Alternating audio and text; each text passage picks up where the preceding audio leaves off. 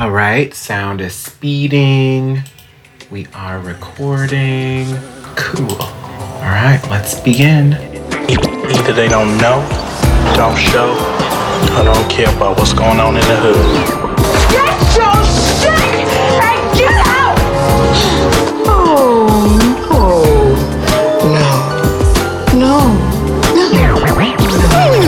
I'd like to give a big round of applause to my band, Sexual Chocolate. I don't let nobody mess with me, and I do what I want. Hi, my name is Robert Taylor, and I'm a black actor. You got knocked the fuck out, man! Give me my goddamn money. The payback's a motherfucker ain't never. And that's the double truth, Ruth. Hey everyone, my name is Desmond Thorne. How are y'all doing? It's been such a crazy time to be living through a pandemic and a revolution at the same time. But y'all, change is happening. Change is coming. I'm always cautiously optimistic about these things. But, this feels different. People have the time and the wherewithal and the communication, and it's just really reached a boiling point, and I just hope it continues. So, before we get started with the show, I just want to give a shout out to everybody who's been protesting, who's been fighting the good fight. Man, I've been in New Jersey since quarantine started. This is the longest I've been out of New York City in the 6 years that I've lived there. And I didn't want to come here, but, there's no strong arm like a black mama. When she calls you home, you go home. So here I have been, and, missing New York for several reasons. Of course, one of the reasons being I want to be part of those protests because fuck the NYPD. But also because the suburbs are weird, y'all. I've been starting to do some weird shit. I've been starting to have suburban thoughts. The weird shit I've been doing includes running outside, which is something that I never do. If you were a fat kid in middle school having to do the mile run, you feel me on the scarring of that and the triggering of running outside.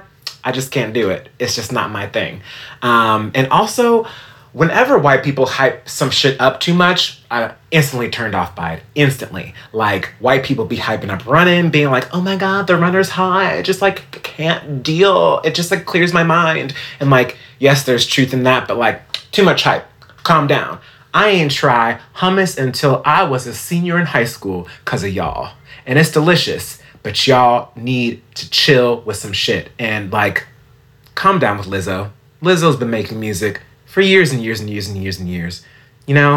Just please, back off a little bit. So, welcome to Adventures in Black Cinema. My name is Desmond Thorne. I will be your host and your film aficionado for the day. And I'm super excited about this podcast. This is a podcast where we're going to be taking a journey together through the vast world of Black film. Each week we'll be getting into the nitty-gritty of a different film. We're going to be digging in, and we're going to be looking at these films through my lens as a Black filmmaker. I'm a director, a writer, producer, and actor. I do it all. I'm a Renaissance. And also through the lens of me being a queer Black person, and also through the lens of me being a film programmer. Shout out to NewFest, New York's LGBTQ film festival. As a programmer at this festival, I essentially help them choose which films are going to go into the festival.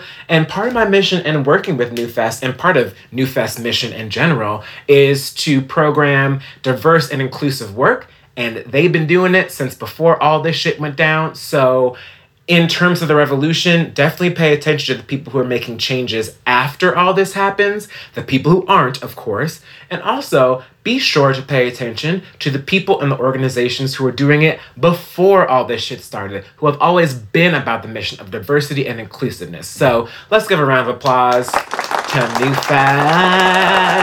Yes. So yeah, that's the reason why I'm doing this show. And Miss Amanda Seals, a good friend of mine for years, we've been creating together for a mad long time. She encouraged me to start this podcast because, like, all my social media is about film. Like, when me and her talk, it's always a pop culture kiki. So I hesitate to call myself an expert per se, but like, I'm pretty damn close. And I'm excited for this journey because it's not only for y'all, but it's for me as well. Like, I'm going to be learning and then filling in some certain blind spots, and it's going to be a fun time. Strap on in. So today's episode is called Adventures in Dealing and Dipset. And the film that we will be digging into, getting into the nitty-gritty of, is a film called Paid in Full. So why is this episode called Adventures in Dealing and Dipset and we're talking about Paid in Full? Well, Paid in Full is about three young men who eventually got into basically running the drug trade scene in New York City, specifically Harlem, in the 80s. Again, this movie made me miss New York so much. It's crazy. And then Dipset, if you don't know, was the name of a hip-hop group out of Harlem that started in the late 90s and gained prominence in the early 2000s. And the people in that group, that was also known as the Diplomats, were Freaky Zeke, Juelz Santana, and Cam'ron, who is in this film as one of the leads. So before we get into the nitty-gritty of Paid in Full, I feel like it's time to take a little moment here and go over some rules, some housekeeping. We ain't gonna be talking about The Help, by the way. Speaking of housekeeping, The Help is off fucking limits. Y'all should be ashamed for having a revolution happening and y'all going to watch The Help for some insight? Get the fuck out of here. Okay, sorry, I had a feeling there for a second. So let's go over kind of like, since we're talking about black film, what is a black film? And these are all my opinions. I know Ava DuVernay has her rules, which kind of line up with mine, but these are my rules, okay? So I think the first thing that's very important for a black film, to state the obvious, is that there has to be a black person in it. Gotta be a black person. And I think beyond there just being a black person, this film has to be about a black person. The black person, should be the protagonist. We should be following their journey. A couple examples that come off the top of my head are a film like Ghost. Ghost is a film that has a black person in a prominent supporting role. Whoopi Goldberg, of course. But that's not a black film because that movie is not about her. It's about Patrick Swayze and his journey as a ghost. So, it doesn't work. It has to be, again, about this black person's experience. That being said, though, I would so be into like a spin-off film about Oda Mae. And Whoopi Goldberg can still do it. She's still fucking got it. She's one of our best. Next rule. It's good if you have a film that there's a black person in and, it's about them and their journey. But there's gotta be more than just one black person.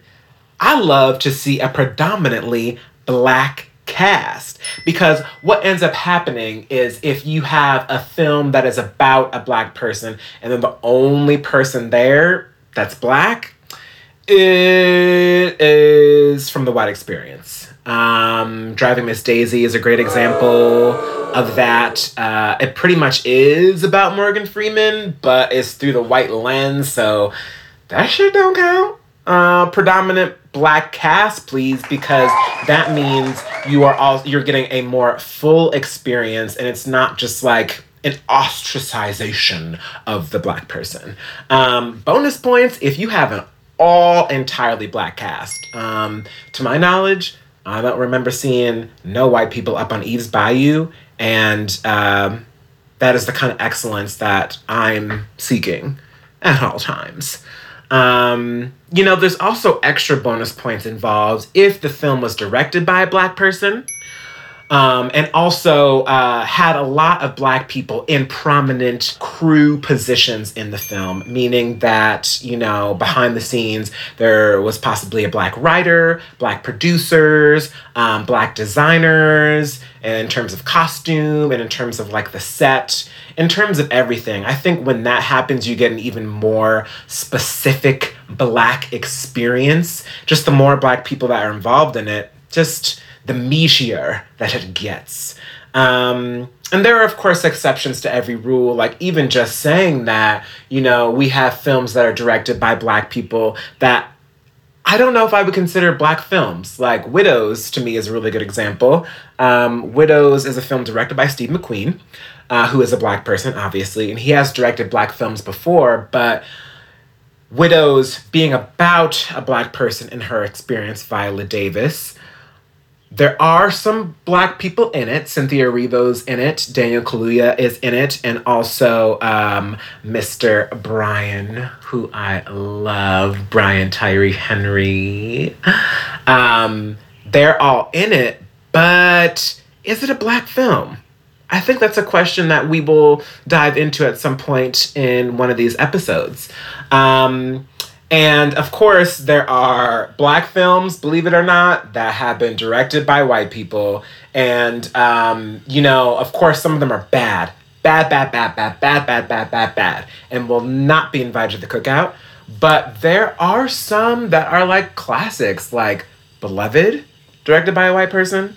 The Wiz, directed by a white person. And, of course, the classic example of classic examples, The Color Purple, directed by Steven Spielberg, who is, last time I checked, white. So, yeah. When I have a guest co-host on the show, we will be going through a list of films, some of which you may find surprising or not, that are directed by white people that are considered Black films, and we will decide if these films get invited to the cookout or not. And then at the very end of the podcast, when the podcast has come to an end, based on the tallies of people saying yay or nay to these films, we will send out an official invitation to these films. Including those classics that I just named, because I think that those are invited. And I think something that kind of goes along with those films that I was just talking about is that, like, one of the rules is the film must be accepted into the hearts of Black people. Like, those films are classics because we love them. We cherish them. So I think that is possibly the most important rule of them all. Now you want to talk about reading? Let's talk about reading. So, we're about to get into the nitty-gritty of Paid in Full. Be patient. I want to talk about some gay shit first.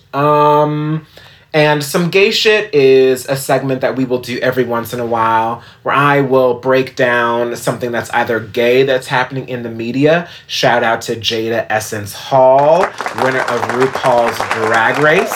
First Black queen we've had win in a while. Or I will be talking about something that I've been experiencing in the media and give a little gay spin on it. And that's what I'm going to be doing today in talking about The Last Dance. If you don't know, The Last Dance is an amazing docuseries, 10-part docuseries that has been airing on ESPN. If you haven't seen it, watch it now. Find it on demand now, because those music rights to the excellent soundtrack are going to expire. And when The Last Dance comes on Netflix, the music isn't going to be the same, and the music is part of what makes it fucking poppin'. So get on it. And in seeing all this footage of Michael Jordan and the Bulls in the 90s, because that is what the docuseries is about, I was reminded of a time when I was a wee child and I saw posters and magazine covers of Dennis Rodman just kind of like expressing queerness with his hair and his earrings and his nails. I just remember thinking how hot he was when I was young. And I would absolutely, to this day, fuck 90s Dennis Rodman in a second. I like what he stood for the most part in terms of his queer expression. I think it's very rare that we have on our hands a straight male who does present as queer and does so with accuracy. And I think sometimes when straight dudes do that, it's just like so dumb and almost like offensive. But there's something about when Dennis Rodman does it, and the fact that Madonna actually inspired him to do it. I mean, that's just queer blessings right there. You just got blessed by the white queen, you know? So yeah, I would have absolutely fucked Dennis Rodman in the 90s. Faux cheesy. And also, I had never had this thought before, but seeing old footage of Scottie Pippen, ooh-wee, I would have absolutely fucked the shit out of Scottie Pippen. Oh, man. Like, tall, beautiful, and like a kind of like an assistant in a way. Not to say that he was like Michael Jordan's assistant. That's disrespectful. But, you know, just someone who is excellent and kind of is excellent in a role that helps everyone, I think is a beautiful thing. And you can really see that in his soul. In terms of Michael Jordan, yeah, he's hot. But there's something that's kind of like a block there. Like, he's too much of a legend, I think. I almost have too much respect for him to say that I want to fuck Michael Jordan. But, I mean, I would. So yeah, check out The Last Dance and like let me know what y'all think. And again, check it out before that shit hits Netflix because it's dope. All right, so without any further ado, this is what you came for. You are here for one reason only. To learn. Yes, you indeed came here to learn a little something.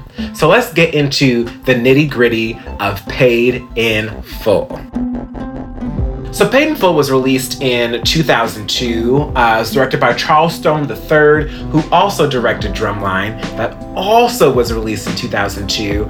And I gotta say, I definitely wrote this movie off for years and years and years, because this movie came out in a time where I think we were all kind of getting oversaturated with movies that were about Black people, gangs, violence, just all this shit, and that was kind of like pushed through by the media. I feel like it was the media plus the old heads kind of coming together and being like, stop watching Black men commit violent acts. So, you know, being a young person at the time, that kind of seeped into my brain. But now I'm kind of like, well, fuck that. Fuck that narrative, first of all. And also, this movie really isn't about all of that.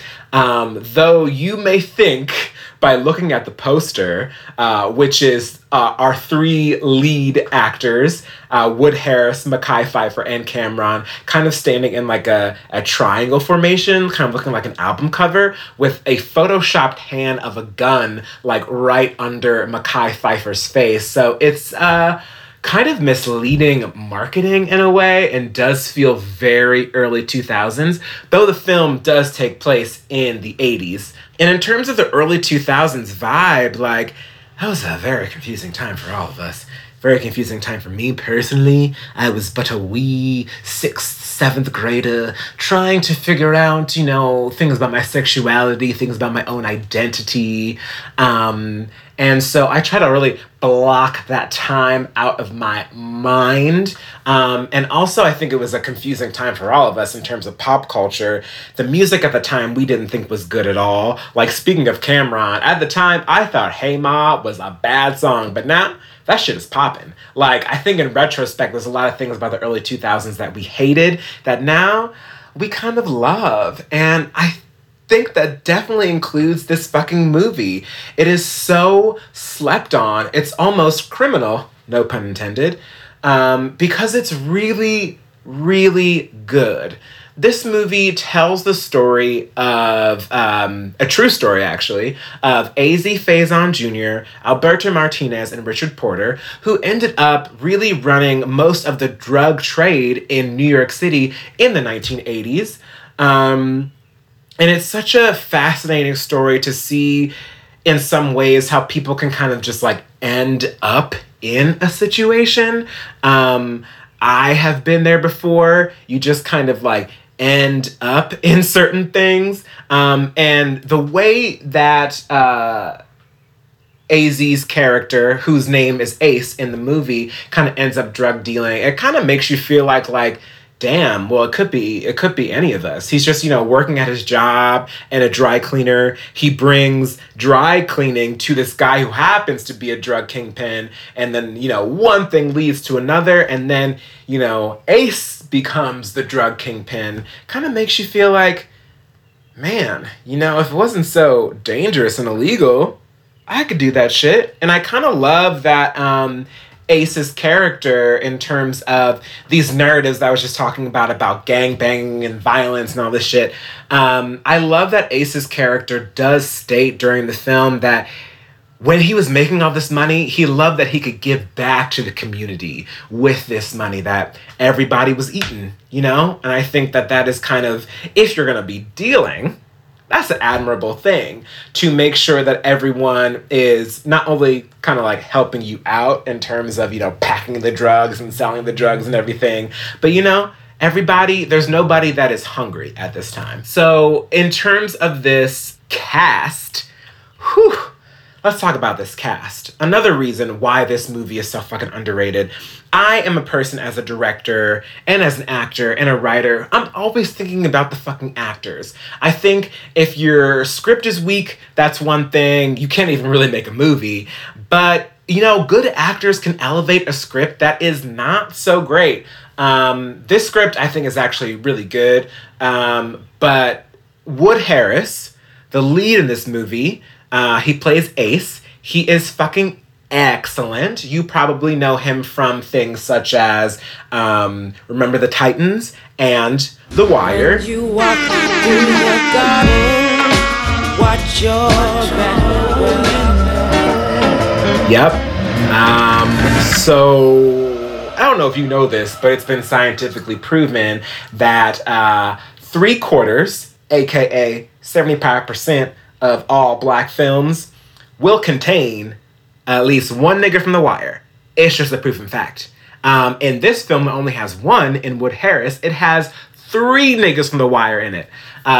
Obviously, Wood Harris is well known for playing Avon Barksdale on The Wire. Excuse me. And we also have in this film Jamie Hector, who was known for playing Marlowe on The Wire in a very small role. And also in a very small role, we have Hassan Johnson, who is known for playing Weebay on The Wire, who I've met before and is a wonderful, lovely, dope person. Hi, Hassan. So yeah, that's something that we're going to be doing on every show, every episode. When there's a nigga from The Wire, you will hear that sound and we will talk about it. We'll highlight that. But Wood Harris, man, he is so easy with it. I love watching a performance that just feels so easy and so laid back, where you don't even feel like this person is acting at all. And I could really say that about the entire cast. Just really, really natural performances. And that's sometimes something that you don't get from movies that even I really like, and hadn't, put in the back burner like this one. Mekhi Phifer, first of all, I just had to take a moment because one of the sexiest men that has ever lived, to be perfectly honest. And again, gives us such an amazing sense of that New York swagger that, again, made me miss New York so much. And, okay, let's also talk a little bit about Mr. Cameron.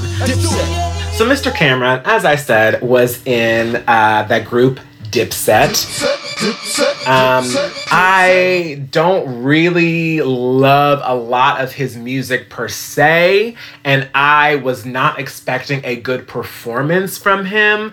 However, I gotta say, he was really fucking good. He surprised the shit out of me. I mean, like, in comparing this film to another film, I would perhaps compare it to a Goodfellas. Cameron's character is the Joe Pesci. He is the hothead. He goes off on pretty much nothing. There's a scene in this movie where he is pulling a man out of a car through his car window and then strips him to his boxers and his wife beater and makes him run through the streets of Harlem just for mentioning someone's name that he didn't like. So that's the kind of crazy person that you're dealing with here. And it made me think, like, Cameron is so good in this. I want to see him do more movies. It's not really all the time that you see a singer give a good performance in a movie, period, but also someone who isn't necessarily like a legend at what they do in terms of rapping, giving a good performance. It's like, Cameron, maybe you should have been an actor. I don't know.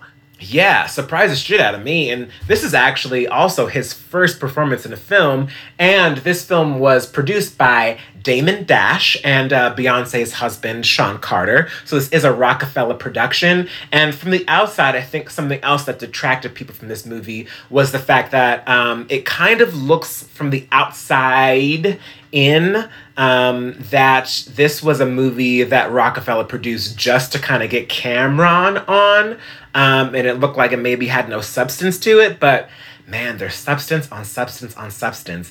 One of my favorite fucking actors of all time is this movie, Miss Regina Hall. She plays Mekhi Phifer's sister. And again, you know, going on this thread about amazing performances, she is one of our best, and I think that she deserves more roses than she currently has. She has been gaining some steam over the years, though she's been working forever, and, you know, people have been recognizing her from Scary Movie, which is also technically a black film, The Wayans Brothers. And yeah, I just want the best for Regina Hall, always. Everything I see her in, she's excellent. She does such a great job of balancing, you know, drama, the dramatic situation of the film, as well as some comedy chops in there. Just really beautiful, stellar work from her, per usual. And there's also some good performances in here from Ron Cephas Jones, Chi McBride, and another sexy man, Kevin Carroll, also known for playing John in the excellent HBO series The Leftovers. He played Regina King's husband. In this movie, he wears like these really chunky 80s glasses sometimes that, you know, I would find unsexy on most people, but not him. Oh boy. Whew. Okay, so now that we have jumped over that broom, I did just want to talk about a couple of moments from the film that kind of highlight some great filmmaking and also just some like funny shit in there. There's a line early on in this movie that Cameron says to Mekhi Phifer. He says, "No ribs, no rice, no champagne."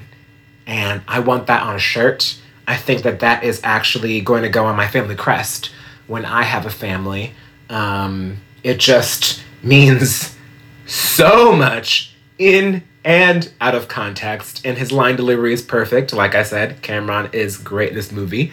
And also in terms of like the smart filmmaking that Charles Stone III employs here, there's a part where we flash back to the 80s, or back a year from in the 80s, where Ace, Wood Harris's character, has been shot. He is in an ambulance and he looks over and he is not seeing like the side of the ambulance. He is seeing through the window of a dry cleaner, money falling out of the sky on the streets of New York. And that's how we flash back to him before he became this drug kingpin. And I think that's such a smart fucking way to do it.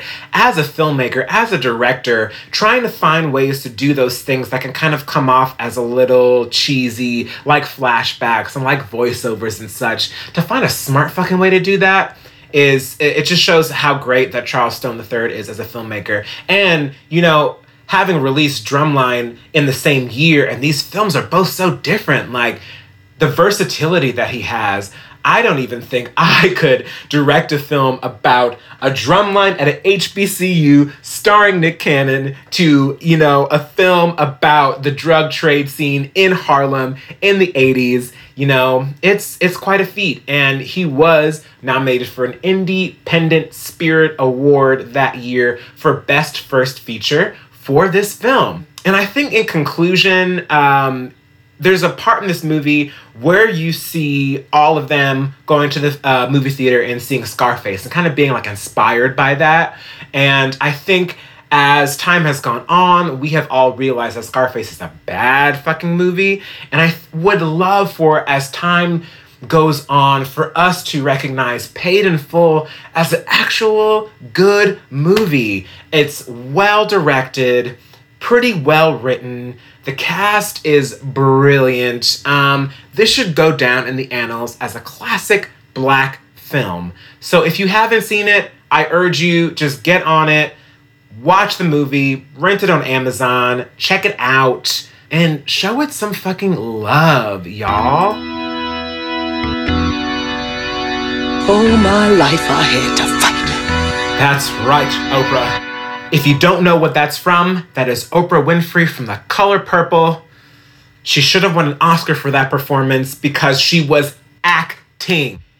And every week, we will be giving out a You Better Act award for an excellent performance, an excellent black performance like Oprah's. Some of these performances will be kind of more obvious, like that one. She was nominated for an Oscar, should have fucking won. And some of them I think will be performances that are like under the radar. Like this one that we're giving out today. This week's You Better Act award goes to Regina Hall in Support the Girls. You know, I was talking about Regina Hall earlier, so I don't know if this is that much of a surprise, but I also don't know how much of y'all know about this film. Support the Girls is a film that came out in 2018. Very underrated, very independent film. It is about a manager of a Hooters-type restaurant, and that manager is played by Regina Hall, and it follows her through a day where you see her relationships with her employees, two of which are played by Haley Lou Richardson and Shayna McHale, who is also known as the rapper Jungle Pussy, giving an amazing first performance like Cameron did in Paid in Full. And yeah, goes through her day as she, one of her employees has been abused by her boyfriend, and she needs help paying for her hospital bills, etc. So she sets up a fund, a car wash called Support the Girls, and it's also supporting the restaurant as well. And just like talks about like her shitty ass boss that she has, her relationship with her husband. It's a film that takes on lots of different styles, so it may be a little, you know, it may be not everyone's cup of tea, but I fucking loved it, and it's worth watching for Regina Hall's excellent performance. You get to see her do drama chops, comedy chops, everything in between. And that year, she was nominated and won so many critics' awards for this film, and of course was not nominated for a Golden Globe, an Oscar, or a SAG award, which she deserved, you know, tenfold. And we see this happen a lot. It happened last year with Lupita Nyong'o, who in fact won the most Best Actress critics awards, and did not get an Oscar nomination for her excellent work in Us. It's a goddamn shame that these white institutions can't recognize excellent black performances, specifically from women that are outside a slave perspective or a person being poor. You know, it's kind of crazy that we're still at that point, but, you know, you have the power to do your due diligence and check out dope shit like this performance from Miss Regina Hall. So check it out.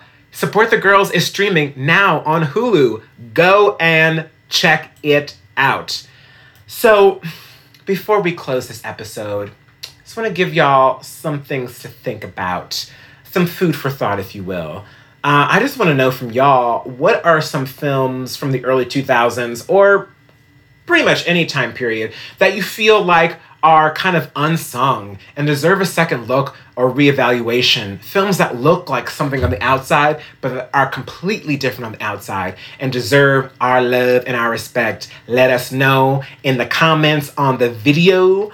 Also, hit us up on SFB Society. If you're not hip to SFB Society, join. I am a Dean of Discussion, repping the culture fam. And also hit us up on social media, on Instagram, Adventures in Black Cinema. So, thank you so much for joining me on this journey. Again, stay safe, stay black, stay blessed. And I'm looking forward to, continuing to do this with y'all. If y'all have any suggestions of films that you want to see me talk about, again, hit us up on all of those things that I just mentioned. And stay tuned for our next film. Our next episode will be about Waiting to Exhale. You're not going to want to miss that one.